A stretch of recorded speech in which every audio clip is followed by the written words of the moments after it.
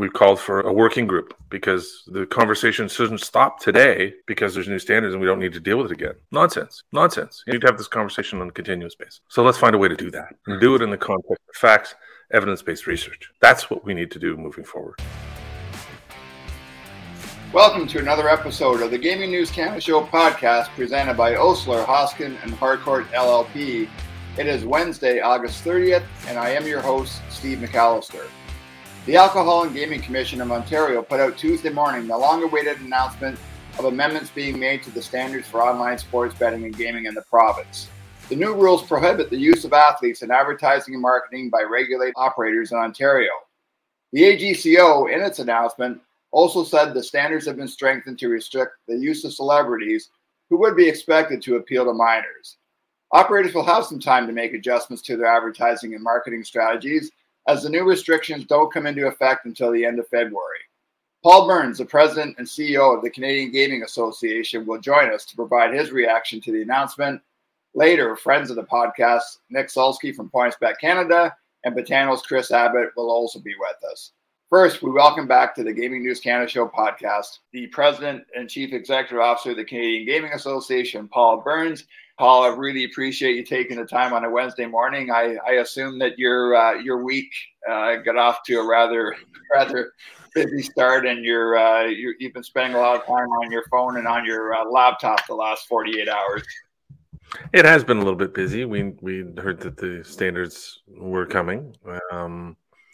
And obviously, it's there's a desire for information, really, what there is from industry and from our membership about what's actually the new standards. Hey, Paul, let's start with just your general reaction to what the AGCO announced yesterday. It didn't seem to be a whole lot different from what was first proposed back on April 13th, but was there anything about the announcement that particularly struck you? They had pretty much telegraphed where they wanted to go.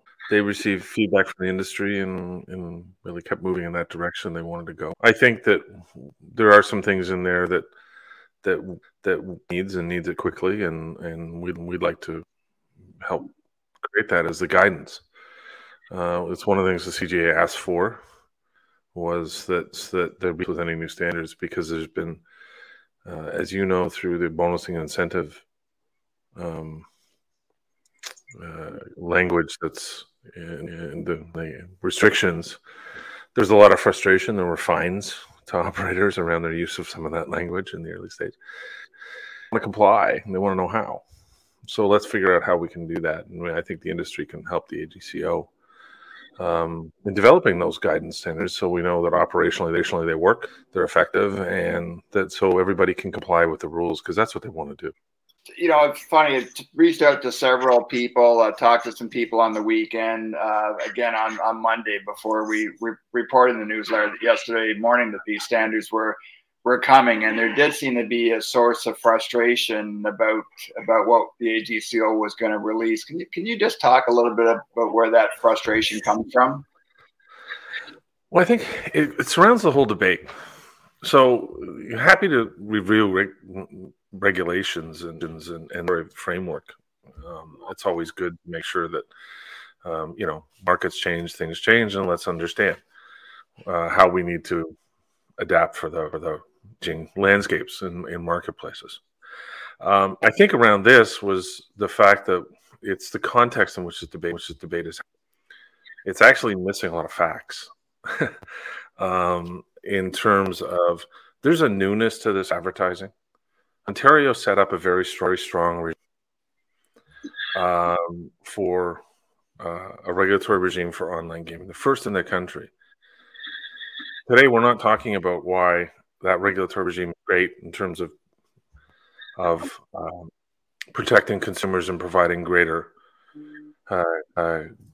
controls and player protection. We're talking about how it didn't seem to work the first year, and that the industry needed to be reined in.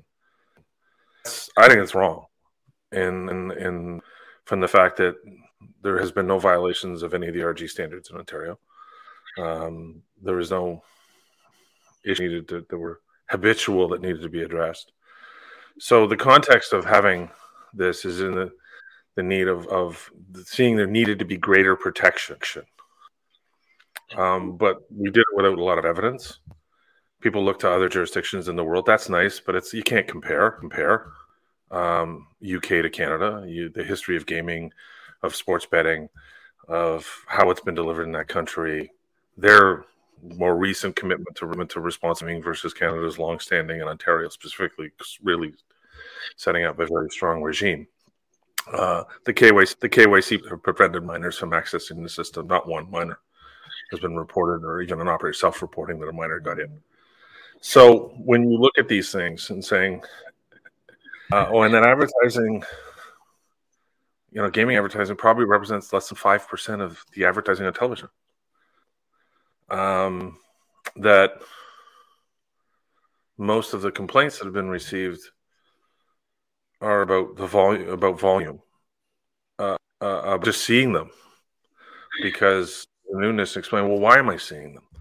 People often don't know that there was a regulatory regime set up to get access to online gaming, on sports betting since its inception for over 20 years in this country. And there's actually now controls were put in place. But there's not enough. Well, some people don't know that there are controls. And that's why the debate's happening in a context of more emotion than fact. Ad Standards Canada received 130 complaints on gaming. It represented about 10% total complaints. 93% of them were about seeing advertising for gaming. Less than half of them came from Ontario. So when you look at this, it's like and not one of them was about content. So when you look at some of these complaints and understand, let's put some context to all of this stuff. There's a newness. There's the bill in the Senate that wants to talk about a sports betting framework for advertising sports betting. Well, we talk about gaming advertising, because it's all this. It doesn't matter. It's still gambling and gaming for people, whether it's a lottery ad, a casino ad. Okay. And the industry treats everybody it's the same, and how we approach these things in terms of our commitment to player protection, player health. And that's paramount. It's one of the things that there's an appearance that the industry needed to be reined in because they were getting out of control. The rules. They did that. We're happy to have those discussions. I started the discussions with the AGCO last January about the need to let's sit down and understand where we need to go, and understanding how the standards are working and where we may need to do some work. And that's where the industry has been more than willing to be part of it at the table from the beginning. We called for a working group, because the conversation shouldn't stop today because there's new standards and we don't need to deal with it again. Nonsense. You need to have this conversation on a continuous basis. So let's find a way to do that, and do it in the context of facts, evidence-based research. That's what we need to do moving forward. Because I think it has been unfairly vilified through this process, because no one's violated a standard regarding appealing to minors. And for some people say, well, not really change for them as an operator because they don't use athletes or even celebrities. But that's the frustration, and I think where the industry lies is that we seem to be put out as needing to be punished or to be reined in. But we were following the rules, and there were no violations of the responsible gaming rules or appealing to minors.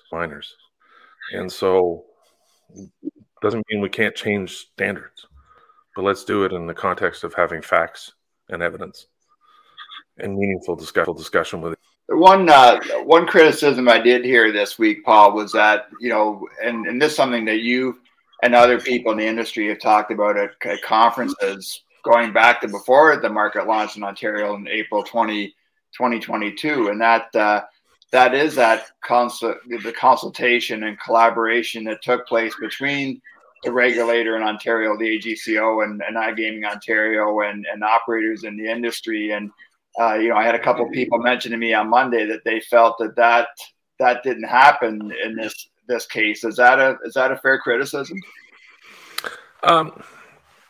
Yeah, I mean, I wouldn't call it criticism, but the fact is something changed, and that's what the industry.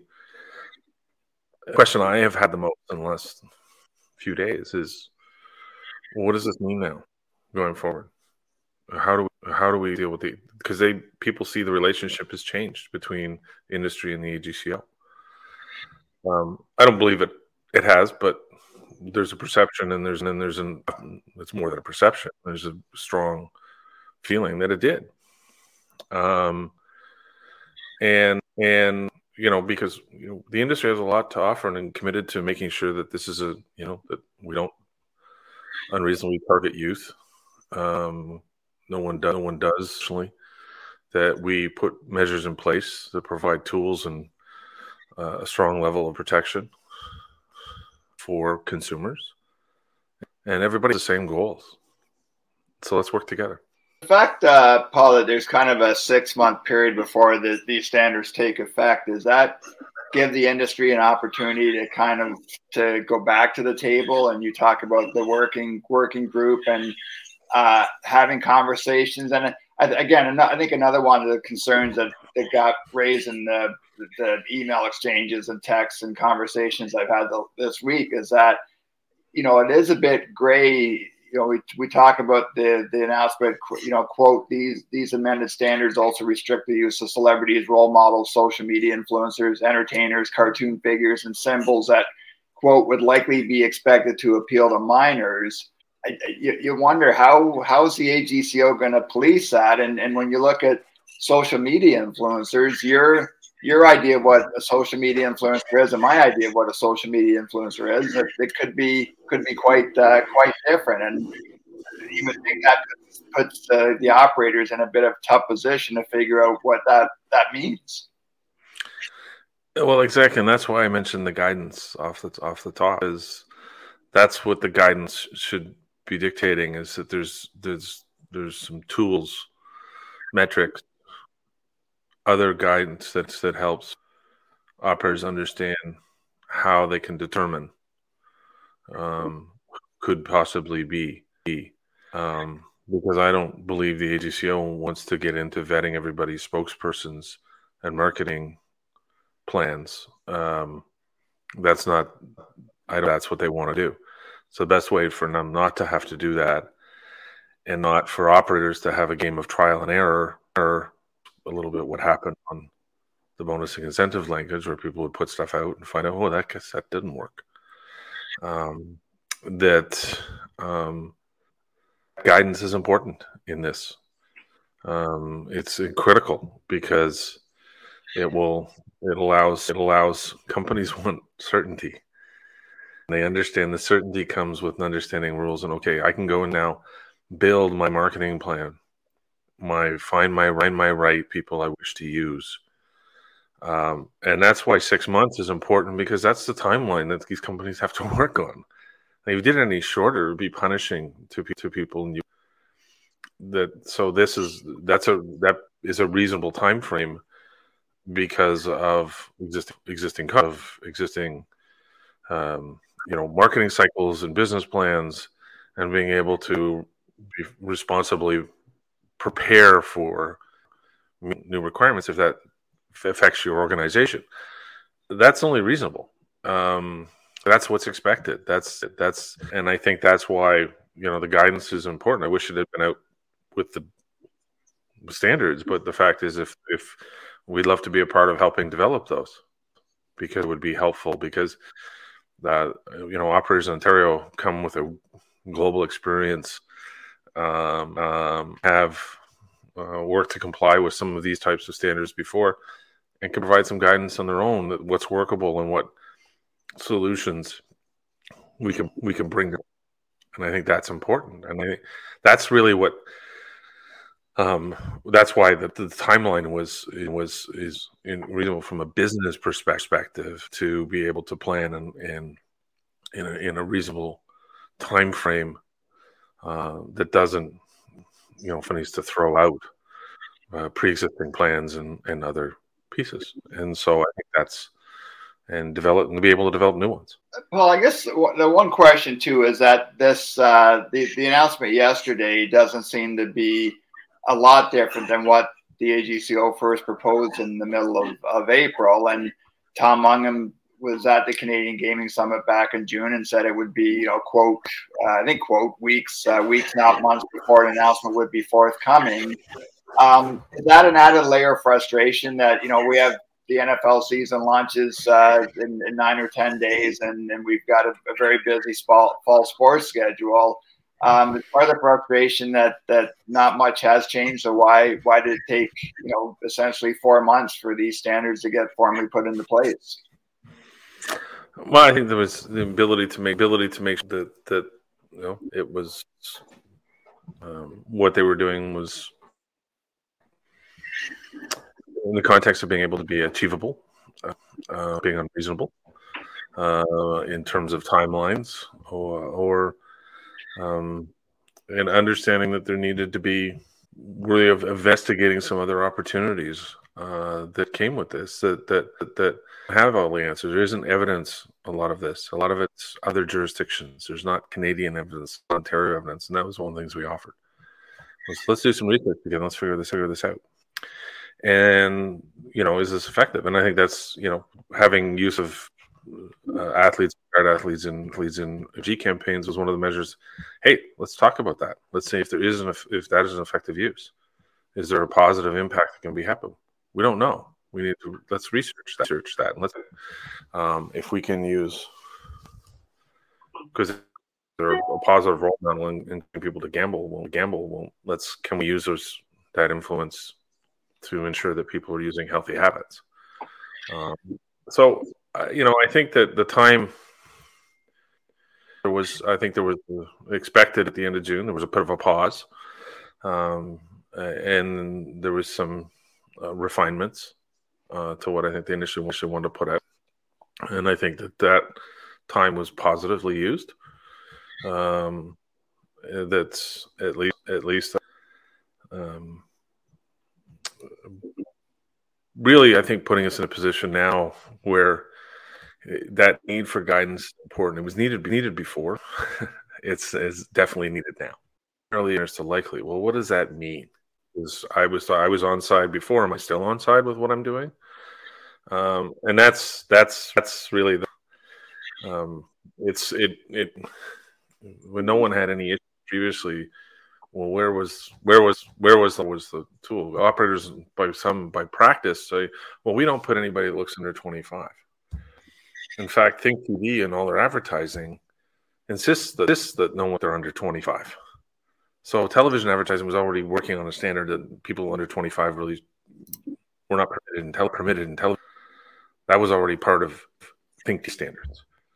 And that's one of those other layers that people really don't understand what's going on. That actually every television ad is reviewed by Think TV for its visuals and its language, ensuring that it does not appeal to minors and have any appearance. They look at facial expressions to see if they're untoward, maybe intimating that you can win. There's lots of things that are already there. So I think everybody now needs that guidance is important. Because those things that, no one, as I said earlier, and I've said many times, no one violated any of the G standards. I guess, Paul, what's the next step? And I know the CGA, you're having, I guess, a State of the Union, if you want to call it that, on September 13th. I mean, where do you go from here with regard to this announcement? Well, we just have regular sort of virtual town halls with our members to say, here's what we're up to. So it's once in September. Because we've been working on a number of things in terms of also, we've talked about a responsible gaming player protection strategy. And I think to see some of them going to come out this fall around talking about some of that. For us, and this is where, the invitation we made to the AGCO in our submission, made it verbally for months. We were able to, we've had stakeholders come to the table from professional sport broadcasters and the industry, and we want to sit down and form a working group. Let's talk about this working on advertising and working with other industry association like the IABA, the Interactive Advertising Organization Bureau, and and talking to Ad Standards Canada, and talking to Think TV, and having all these groups. We're there. We're willing to have them. So we're gonna continue on that front with that group. And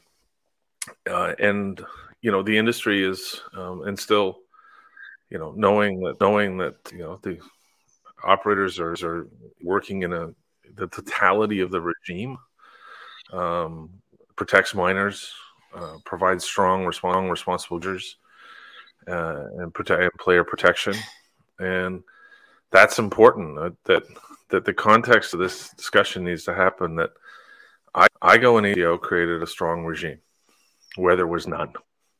There was no protection. And all of the groups that want gambling ban, where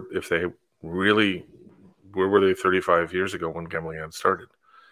And let's have this conversation in the context of the facts and understanding. Gambling has become normalized behavior in society, and a lot of people don't want to accept that. Well, with that, and I've had parents and friends, well, what do I say to my kids? I said, well, it's the same discussion you have about alcohol and drugs and other things. And that's, we've had to have it with social media and the use of social media. Kids, that didn't exist 20 years ago. It does now. And that's, gambling and sports betting has become part of the conversations. It's been around for decades in this country. And with a regulatory regime, we've got licensed operators who follow very strict rules.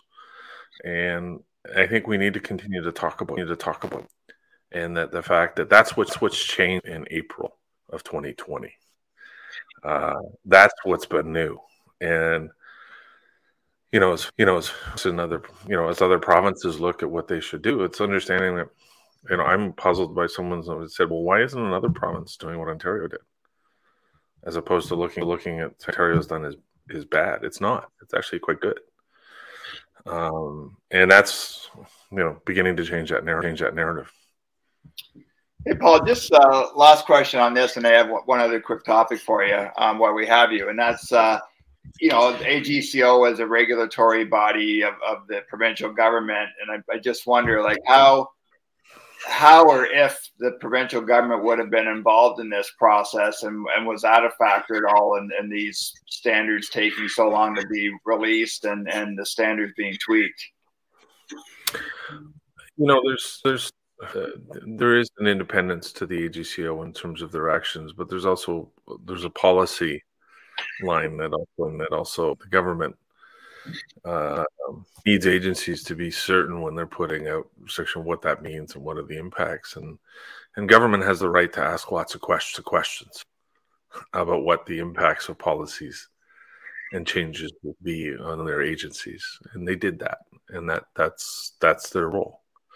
Not overstepping their boundaries. Governments need to know there's independent, but you work inside there's a government that has needs to understand the policies that they're ultimately responsible for. The Minister, the Attorney General is ultimately will get one that gets called to account in the legislature on behavior of agencies. So there's a right to ask questions, and I think that process worked very well in this case, and that's part of the public policy making process. But their right is to ask questions about what the impacts of this policy are, and look for knowing that how they're going to work. Before we let you go, Dave Feschuk had a column in the Toronto Star last week, I believe, and we wrote about it in last week's newsletter. And it's the second time I've seen officials from the Canadian Centre for Ethics in Sports refer to a growing concern that there are going to be match fixing scandals in Canada, and just wanted to get your thoughts on that. Yeah, it's interesting. There already were.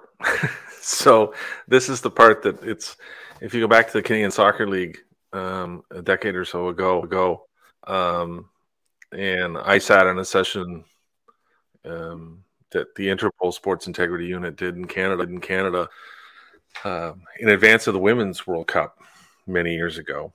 but highlighted the work that they had done over the sports betting match fixing ring, because it's transnational. It has sports match fixing has no borders in many ways, because match fixers can live in one country, organize a match in another, and place bets in a third. That's why it requires agents, Interpol's unit. But the Canadian Soccer League was infiltrated by Eastern European organizing crime ring, who were using the games played in Canada to make bets in books in Eastern Europe and Asia and other places. Some even UK licensed books were using the Canadian Soccer League because they thought it was our Premier League. Well, it was sort of a semi-professional league, and the president at the time confessed we didn't know we were being bet on. But they were what the laws. There was no betting happening here, but that's why. But there was nobody watching either, because there was no regulated regime. There was no relationship with integrity monitors. There was no oversight, and I think that's exactly why we wanted regulated. And so, will it be match fixing? There very well could be match fixing. I mean, Australia went through a process. They legalized sports wagering. They brought in a monitor for match fixing. They found match fixing. It had been going on, but nobody had been watching before. And what we know that the Canada Soccer League, from a decade ago, was occurring under our nose. I mean, CBC did a whole Fifth Estate story on it. But the fact of the matter is, there was no legal betting here, so everybody was like, huh. And now that there is, we've seen the effects of that already, in the sense that the AGCO stepped in on the UFC and on their insider policy, making sure leagues and organizations are being bet on have strong policies internally. And that's where the CCS has a role to make sure in education. And I think, their first symposium in 2019 showed that, here's the volume of betting on Canadian athletes abroad. And it was like, because we're athletes, particularly the athletes that CCS represents, to other countries where betting has been legal for decades. And I know that they've always been considered, and the federal government needs to expand their mandate to understand that that's part of the player athlete education. But it was long before Canada legalized sports betting. That's why everybody thought that's the Macallan Convention that was created. Was for that purpose. But one of the conditions of the Macallan Convention is having regulated sports betting marketplace. So we've made those steps. It's not like we've gone into this without understanding all of the implications. And so when they say that, it's like, yeah, okay, it could be. But at the same time, we've had a heightened awareness, heightened level of education becoming. Let's turn that into a positive and not worry about, I'm not so much fear mongering, but the reality of that we all got to get to work on. We did years ago, actually. Canada never attended those Council of Europe meetings on the Macallan Convention until the late teens, because it all wasn't a priority for us. And that's where I think the conversation. I don't think this is saying that it's people say, well, it's sad that we have to do this and that's wrong. No, actually, we needed to do it, and we're finally catching up to the rest of the world. And I think that's the important thing to remember, that we need to do that to protect our athletes and the way we support our athletes. So that's because particularly in the amateur world, that's where, betting on volleyball and basketball and team handball and all of those things were very culturally in other countries are really strong. And that's why athletes need to have the tools and protection they needed years ago. And now that we have a regime, people are now talking about it in the right light, that we're getting the resources to do those kinds of things. This is in the right place. The partnerships with the IBIA and IBA funding an education program. IBA wouldn't be in Canada if it wasn't sports betting.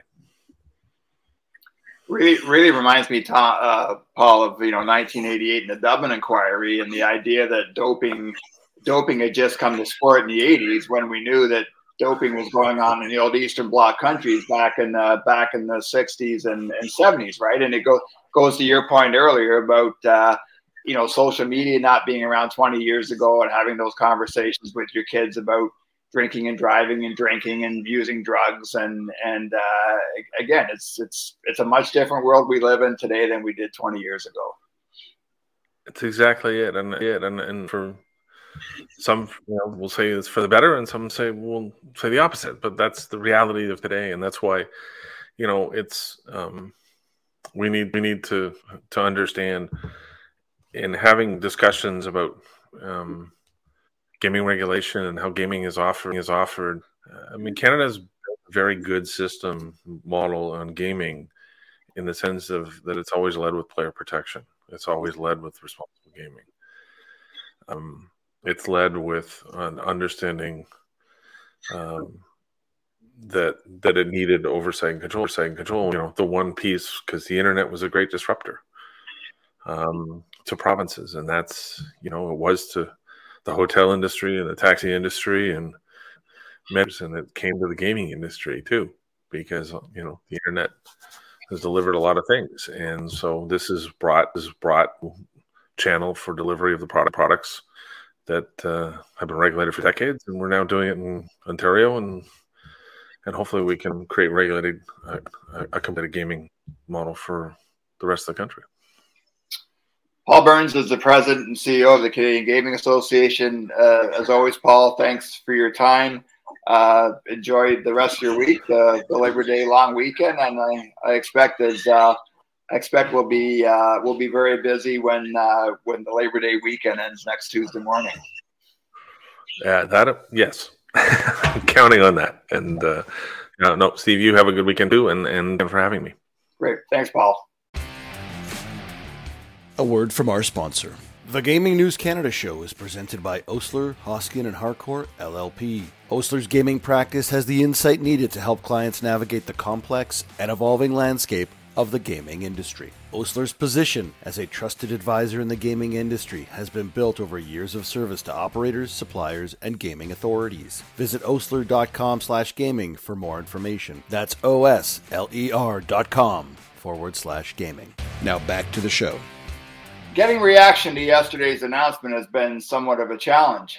When we recorded our interviews this morning for the pod, we were still waiting for a response from the AGCO with our request to speak with Tom Mungham, the CEO and registrar, who will leave his role next month and be replaced by Dr. Karen Schnarr.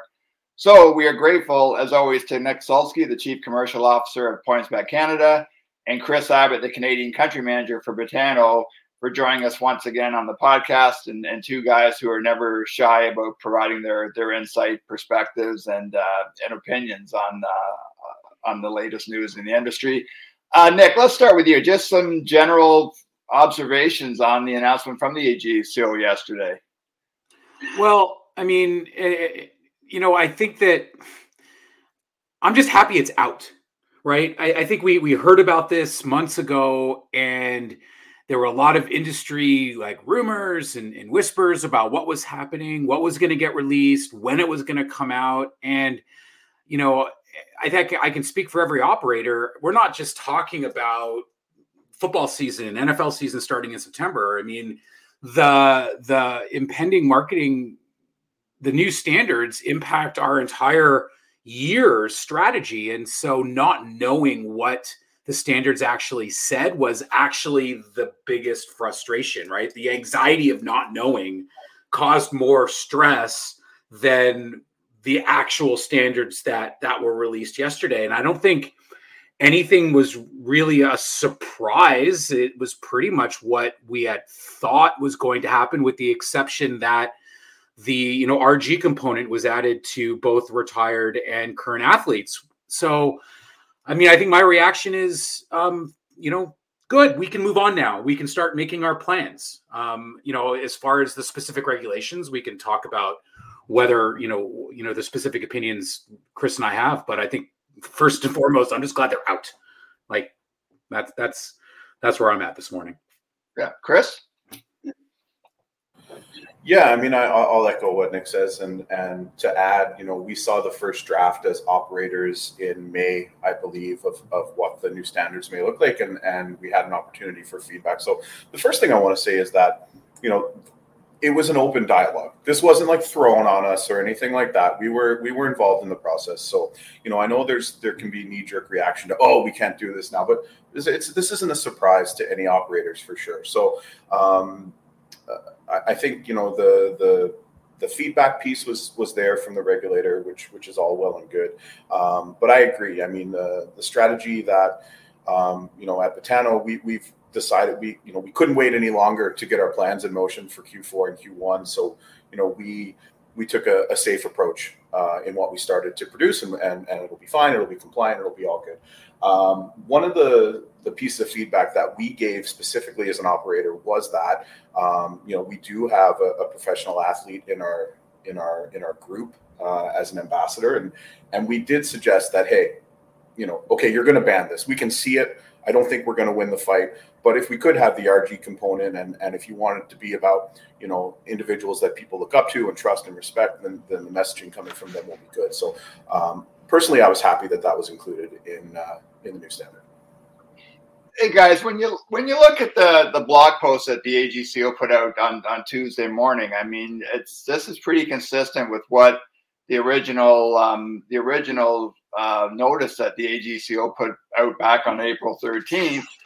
And I guess one question I do have, and Chris, I'll start with you on this one, is just why did it take 2 months after Tom Mungham announced at the Canadian Gaming Summit back in June that this new standards would be coming within weeks? Like, why did you have to wait 2 months? And how frustrating is that for you and Nick when the NFL season is 9-10 days away, and a very busy fall with the start of the NBA regular season and the NHL regular season. And as you mentioned, you're trying to get your marketing and advertising campaigns teed up. Like, any thoughts on why it took until the end of August for these standards to be etched in stone? I mean, I've got a couple of theories. I certainly wasn't in the room, nor was I a part of the conversations on that side of things in terms of timing. But I will say that when the initial draft was released in May or whenever it was, I believe it was May. We'll call it May, even if it wasn't. There was significant feedback given from industry, and I think that it was so overwhelming that they had no choice but to take it back and review and speak to their stakeholders wherever they might be inside the government, and try and find a compromise here. So I think that was a big part of it. Also, Steve, I mean, it's summer, and things tend to slow down in summer, especially in bureaucratic organizations. So I don't think it was, hey, let's leave this to the last minute, and I don't think they're thinking about our deadlines for me and Nick in terms of green lighting advertising campaigns. They know it's there, but they want to get this right. They're fulfilling their mandate. It's a market that's been open for a year and a half. So it's all part of what comes with it. The timing, I mean, in fact, turning it around from May when it was floated until now, late August, when it comes to organizations, it's actually not that long, I don't think. I mean, I think, Steve, to echo what Chris said and to add one other element into it, I think it was politics. I mean, I think for the first time that I remember, our industry was directly impacted by the game of politics.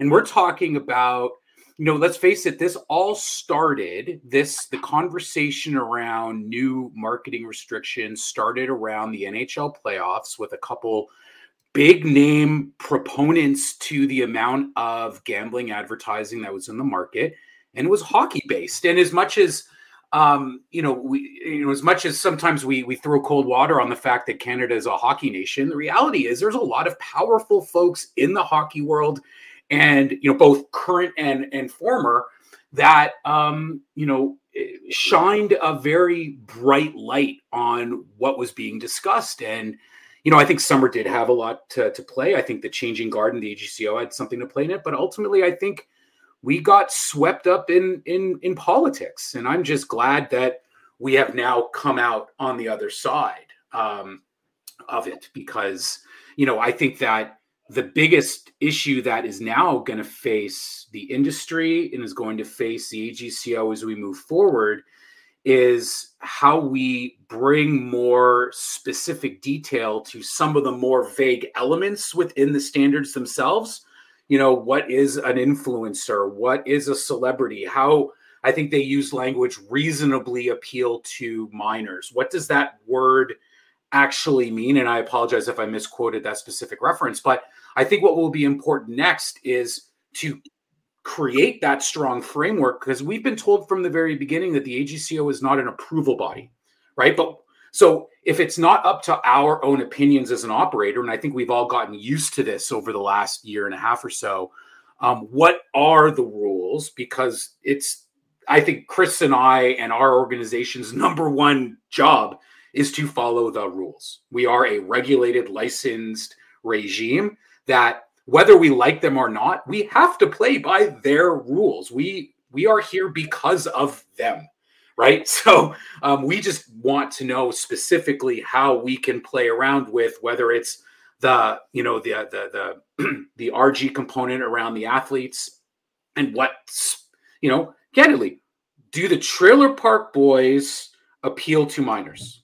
I have an opinion, but I want to see what the actual standards finally detail that as being. Yeah, Nick, I'll just read from the AGCO blog post yesterday on that, and it talks about prohibiting athletes, active or retired, in marketing and advertising, except for the exclusive purpose of advocating for responsible gambling practices. And then, quote, these amended standards also restrict the use of celebrities, role models, social media influencers, entertainers, cartoon figures, and symbols that, quote, would likely be expected to appeal to minors. I think, Chris, one of the things, you know, or sources of frustration I've received from talking to people in the industry over the weekend and earlier this week is as Nick mentions, kind of that gray area, and what, you know, my definition of what an influencer is might be different from what yours and Nick's definition is of an influencer. You know, how is that a concern of yours?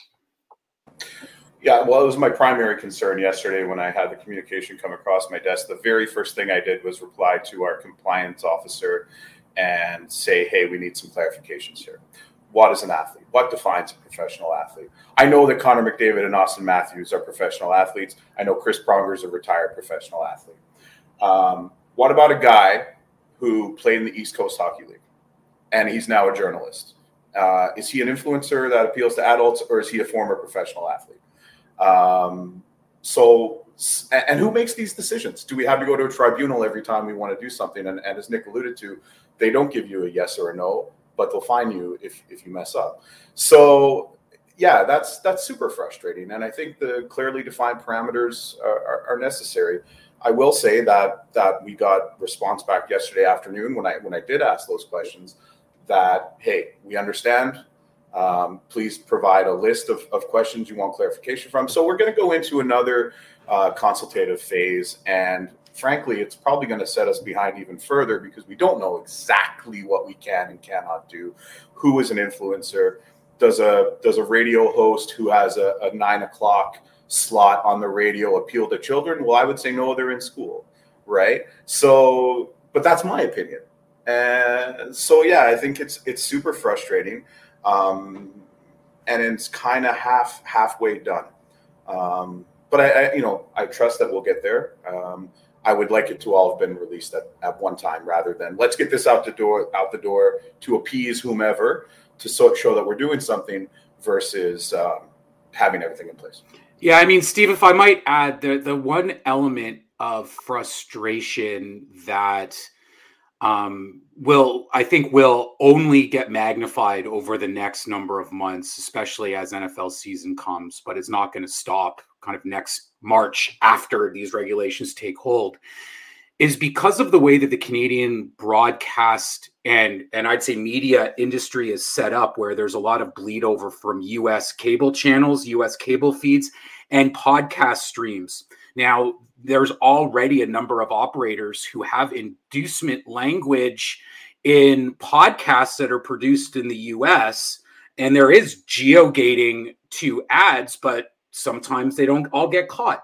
What happens when someone is watching a Buffalo Bills game this fall and they're watching it on a New York feed and they're seeing an ad, not only an ad with an inducement, but an ad, let's say in February and March, that will have an athlete that is involved in the promotion.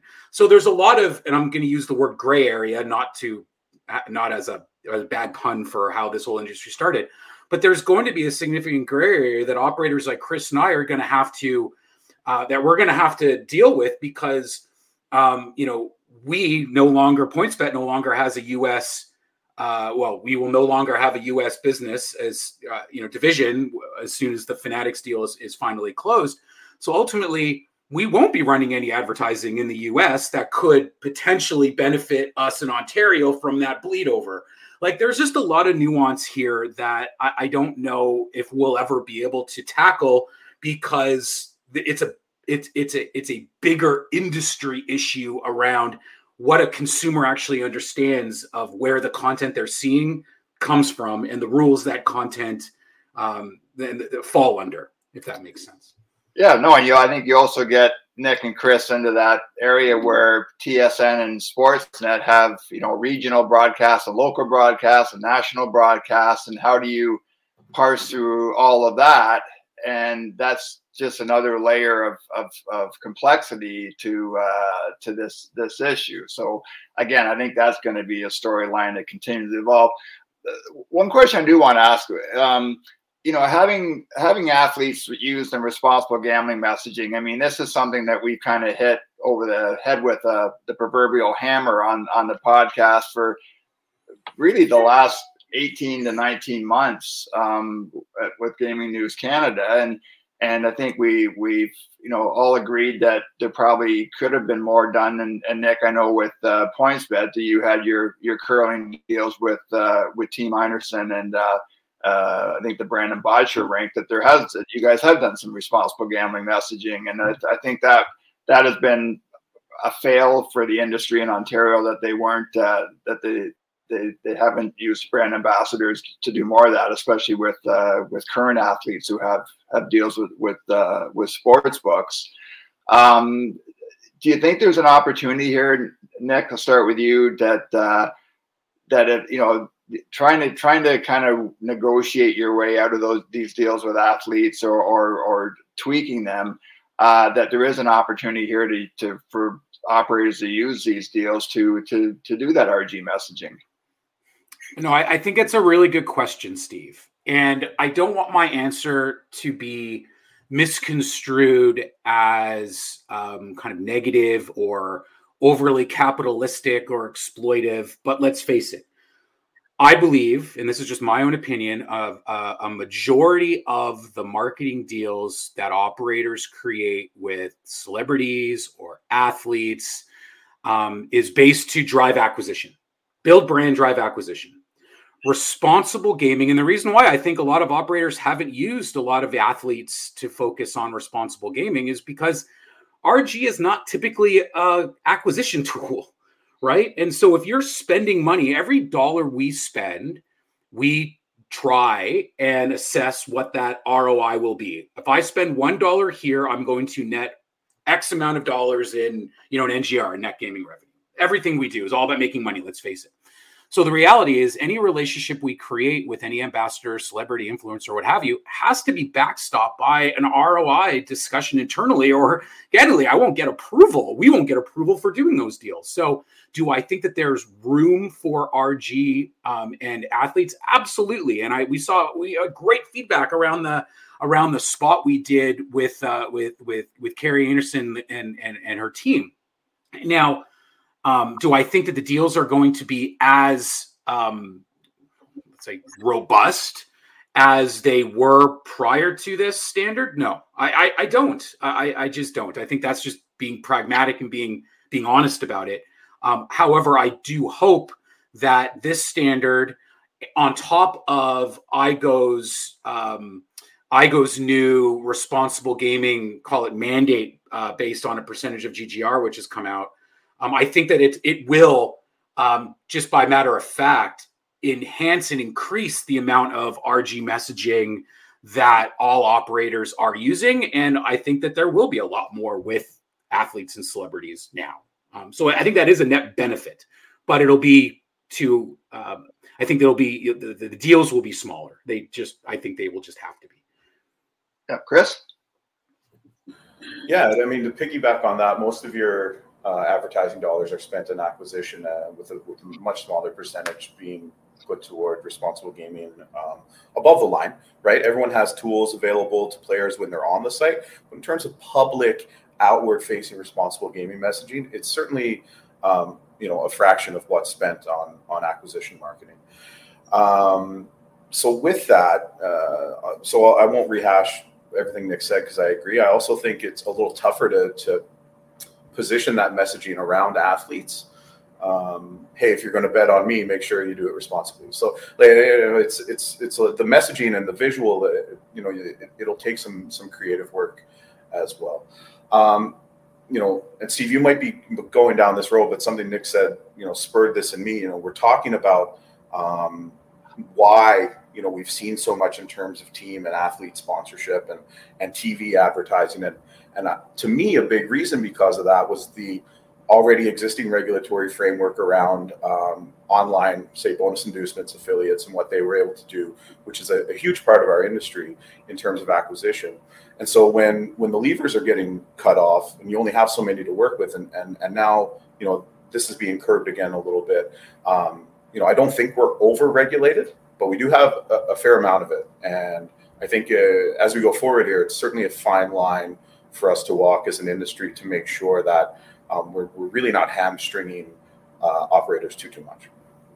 Hey guys, last question. Marty Deakin, the senator who brought with Scott Tanis Bill S 269 to the Senate back, I think in June, that saying that there was too much advertising in the sports betting industry and regards to the use of athletes, and we've seen the Carl Subban lobby group, I guess, for lack of a better word, has been quite active. And Jeffrey Haas, who we had on the podcast a couple of weeks ago, talked about the oversaturation of advertising when the market opened in Ontario. Do you think that's fair criticism, and do you think that maybe sparked the AGCO to go down this road, Chris? I'm sure it had plenty to do with it.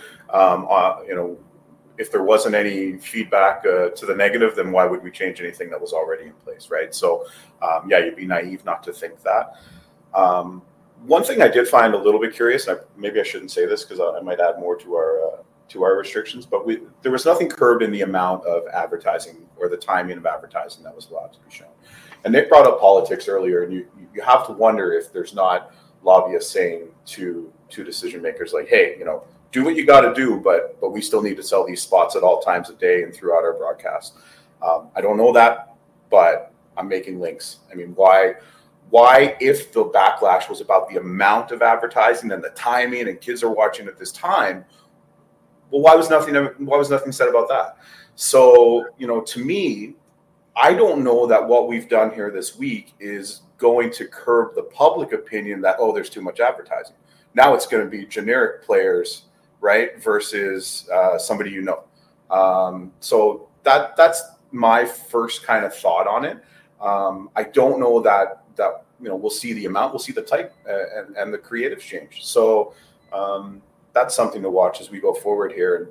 And will this be enough to appease people? But I think honestly, if you're the general public, I don't know that you'll notice that much of a difference. Okay, Connor McDavid and Austin Matthews aren't here, but whomever or whatever generic guy is there on the ad now, right? So, I don't know. I think like everything, when it comes to policy, there's compromise rather than maybe doing the most effective thing overall. So, compromise leads us to only getting half measures. Then we'll see what it brings down the road. But that's my take on that. Yeah, I think. Sorry, the two things I'll just add. I agree with everything Chris said, which I know is a big surprise to both you and Chris. I think the two things is like the reality is sports gambling is still not in the top.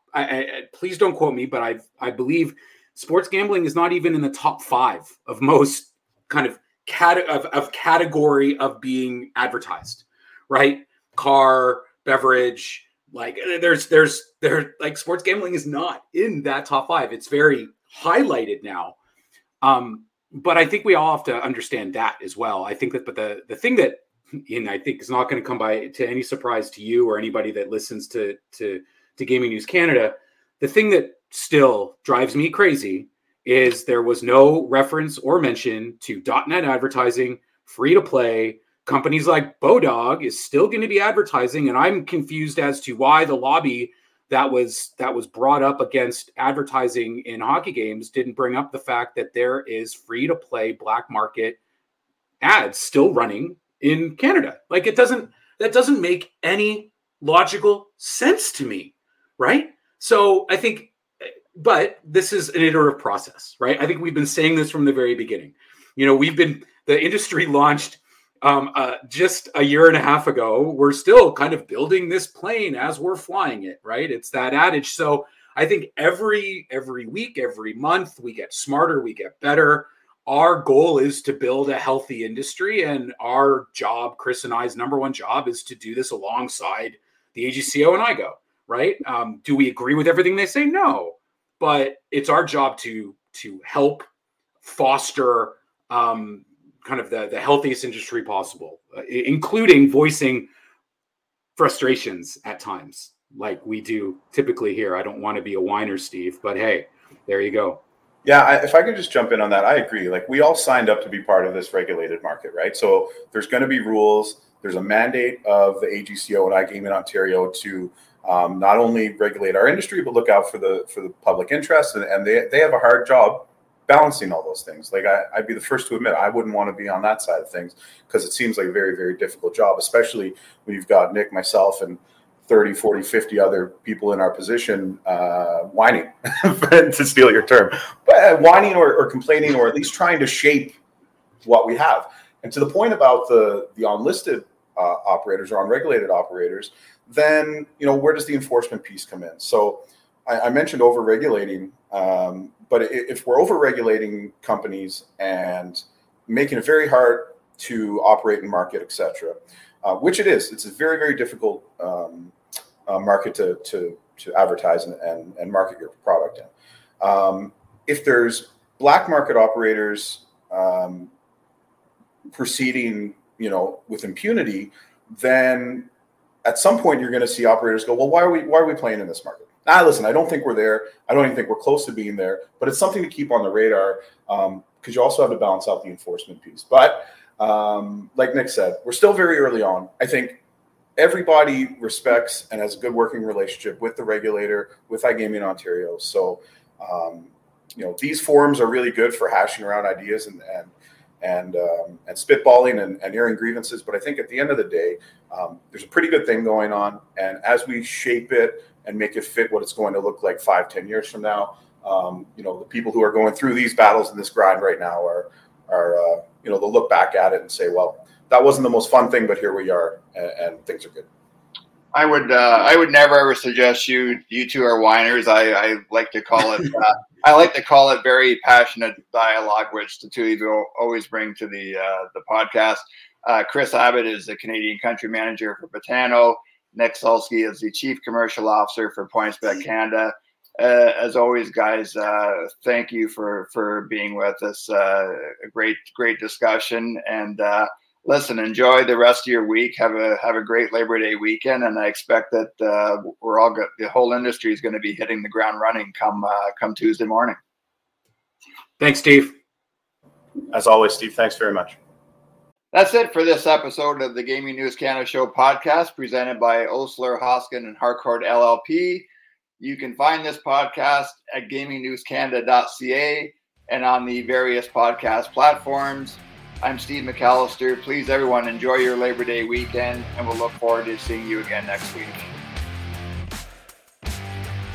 Thank you for listening to the Gaming News Canada show. Sign up for our newsletter at gamingnewscanada.ca. Follow Steve McAllister on LinkedIn. Message Steve if you're interested in being a sponsor or featured guest.